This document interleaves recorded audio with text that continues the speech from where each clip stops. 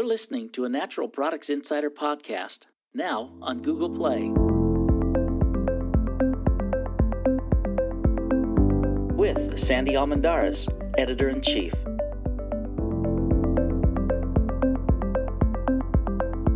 Brought to you by SupplySide West, October 15th through the 19th in Las Vegas.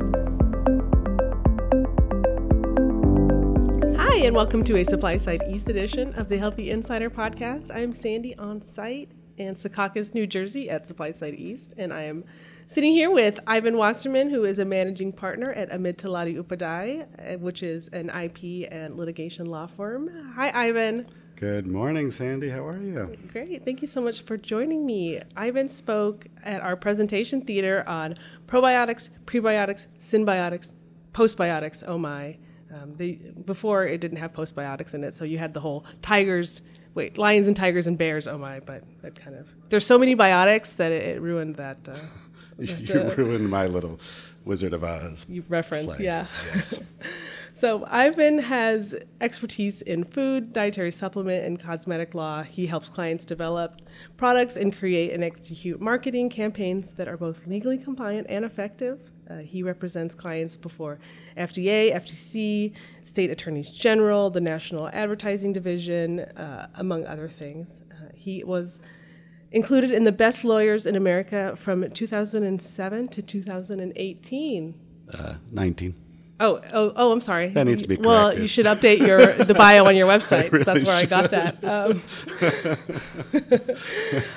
So let's talk about... It really is interesting if I ever get dropped from that list. Like people will ask, what happened that year? Right, what happened? Yeah. What did you do wrong?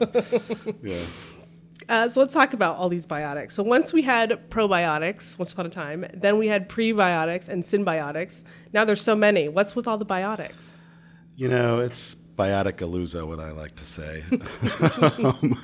No, it's fascinating. I mean, obviously probiotics have gained popularity, were popular 10 years ago, and just every year it seems like they're getting more and more popular as consumer interest in the category grows, as science around the industry grows. And, the microbiome itself, which is where a lot of this, is really targeted, I think science is really just scratching the surface on how important the microbiome and the bacteria living in and on our bodies affects our health. So you have a real interest and growth in the industry, started with probiotics, but then also other ways that you can affect the microbiome other than, as we'll talk about, a probiotic, which is a live microorganism. So the otic lingo has stuck. They could sort of call these things a lot of different things, but I think playing off the word probiotic and as products generally intended to, affect the human microbiome is just a sort of natural progression, I think. That makes sense. So I'm going to shoot a bunch of biotic terms at you. Yes. I'd like you to give us short definitions of each. So probiotics.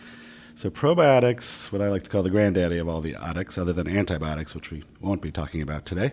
No. So probiotics is two important things. One, they are living.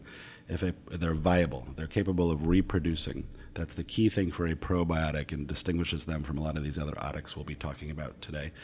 So probiotics are living microorganisms, and then it can't just be any living microorganism. It's a microorganism that actually gives a health benefit on the host. Typically we're talking about humans here, but it could be animals or other things. So obviously there's live microorganisms that don't provide a health benefit. They can be pathogens like certain E. coli strains or salmonella strains, but so it's live microorganisms that provide a health benefit to the host. All right. What about prebiotics? So prebiotics is another category that has been around a while. Prebiotics are not living, but what prebiotics are, as I like to think of it, and people have different sort of standards, but I think the key for a prebiotic is it's something that selectively encourages a live microorganism to grow and to reproduce and to be successful in the body and probiotics confer a health benefit. So if you think about it, everything living needs nutrients to survive. Plants, humans, cells are no different. So if you give cells what they need to survive, to thrive, to reproduce, you could really affect your microbiome if you're giving what the right kinds of cells need to survive and to reproduce. Okay, what about symbiotics? So Symbiotics is sort of the best of those two. So I like to think of, the Reese's Peanut Butter Cups, two great things that go great together, chocolate and peanut butter. So a symbiotic is really one product that combines the two things we just talked about. It's a product that combines a probiotic with a prebiotic, with the idea being that if you're just planting a plant and not fertilizing it, that plant might not grow. So, but if you're giving a probiotic that you want to take orally, you're hoping it's going to thrive in the gut, it's going to have a real difference in the gut. If you're also giving at the same time it some nutrients in the form of a prebiotic to give it the best chance of growing and surviving and replicating in the gut, that's a symbiotic.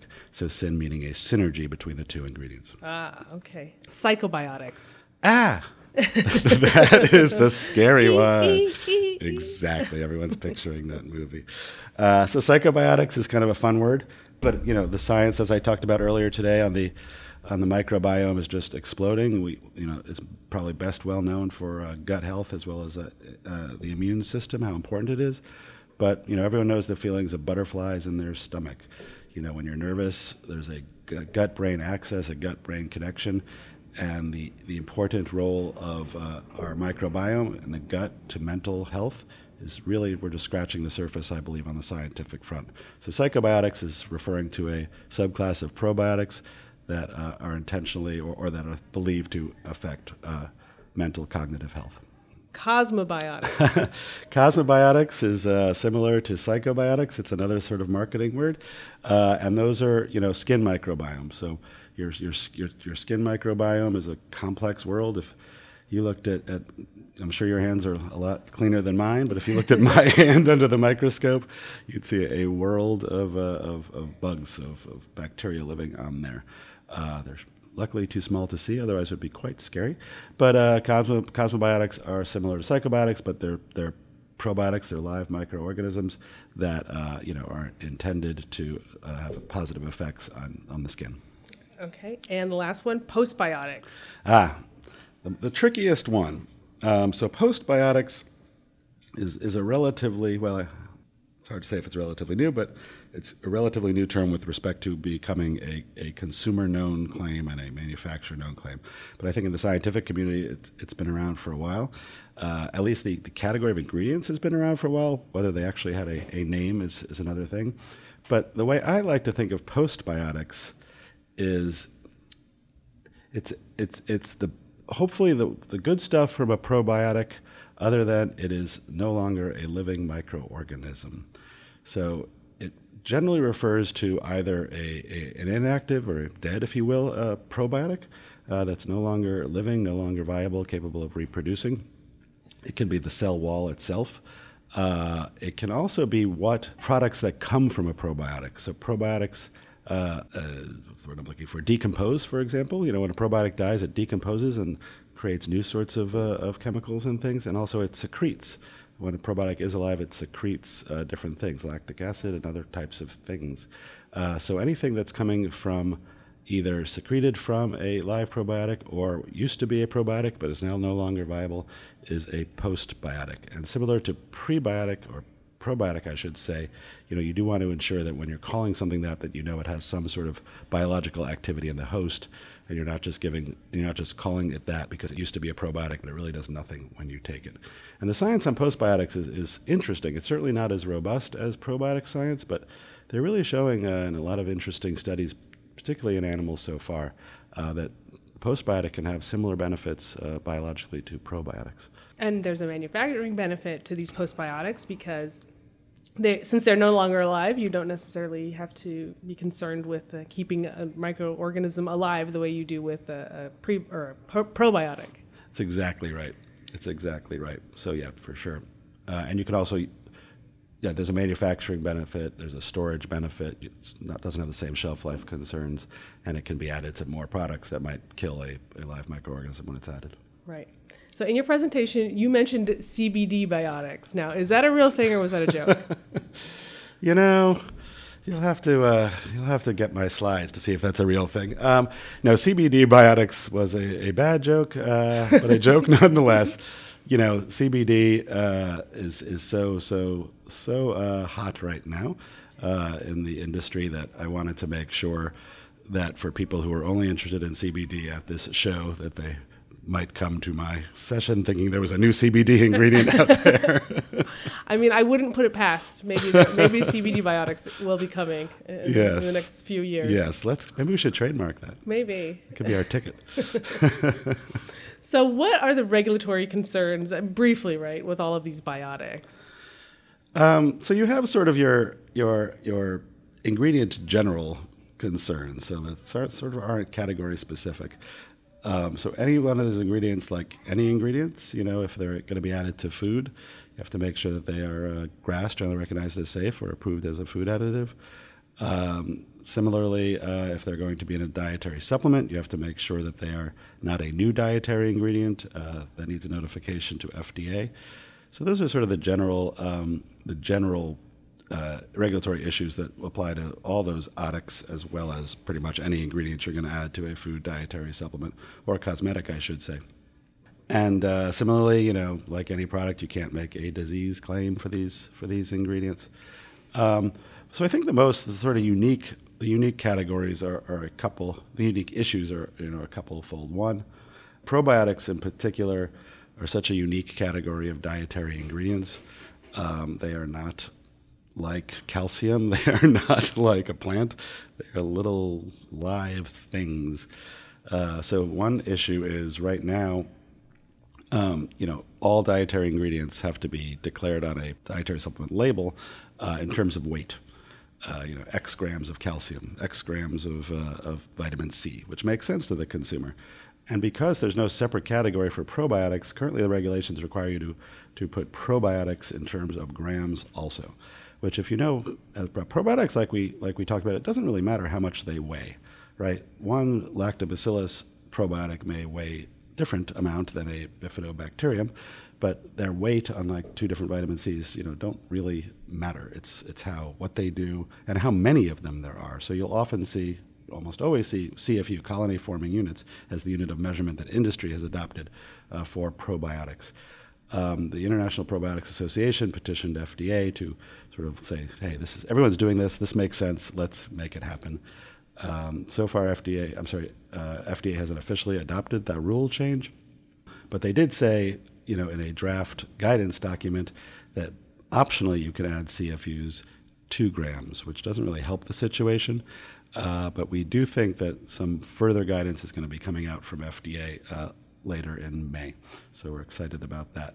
And then the other big thing, I think, on maybe not probiotics, which is a category that is sort of well known to consumers, is the fact that you're asking me, and we're having this podcast about what is a postbiotic. You're not asking me what vitamin C is. Everyone knows that.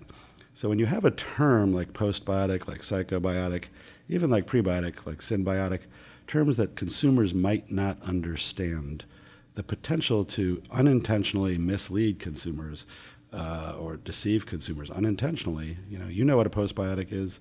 Everyone now listening to this podcast knows what a postbiotic is, but does this reach 200 million people? I don't know. Not yet. Not yet. So I think if you're going to use terms like that on your product label, postbiotic, synbiotic, things like that, which might be subject to misinterpretation. For example, I asked a colleague in my office, what do you think a postbiotic is? And she said, well, isn't that a probiotic you take after taking antibiotics? Right? Oh, that would have been a good definition. It would have been a good definition. That's not what it is. Right. So if you just say postbiotic on your product, that woman might buy the product being tricked. She's thinking it was a live microorganism.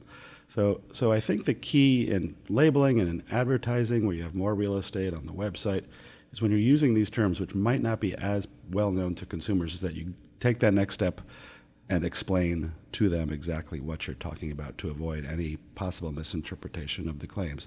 If you don't do that, you can find yourself on the receiving end of a class action demand letter, possibly a Federal Trade Commission investigation, or something like that. So you do have to be careful. Right, which all brands want to avoid as much as possible. They sure do. Well, thank you so much for speaking at our presentation theater and for joining me today on this podcast, Ivan. It's always great to see you. Great to see you. Thank you. And talk to you next time. For more award-winning podcasts from industry experts, go to insider.com and click in the podcast section. You can also find us on Apple Podcasts or Google Play by searching Healthy Insider Podcast. Hit subscribe to never miss an episode. To join the conversation about the health and nutrition industry, leave a comment on the podcast's Twitter, Facebook, or SoundCloud account. This episode has been brought to you by SupplySide West, October 15th through the 19th in Las Vegas.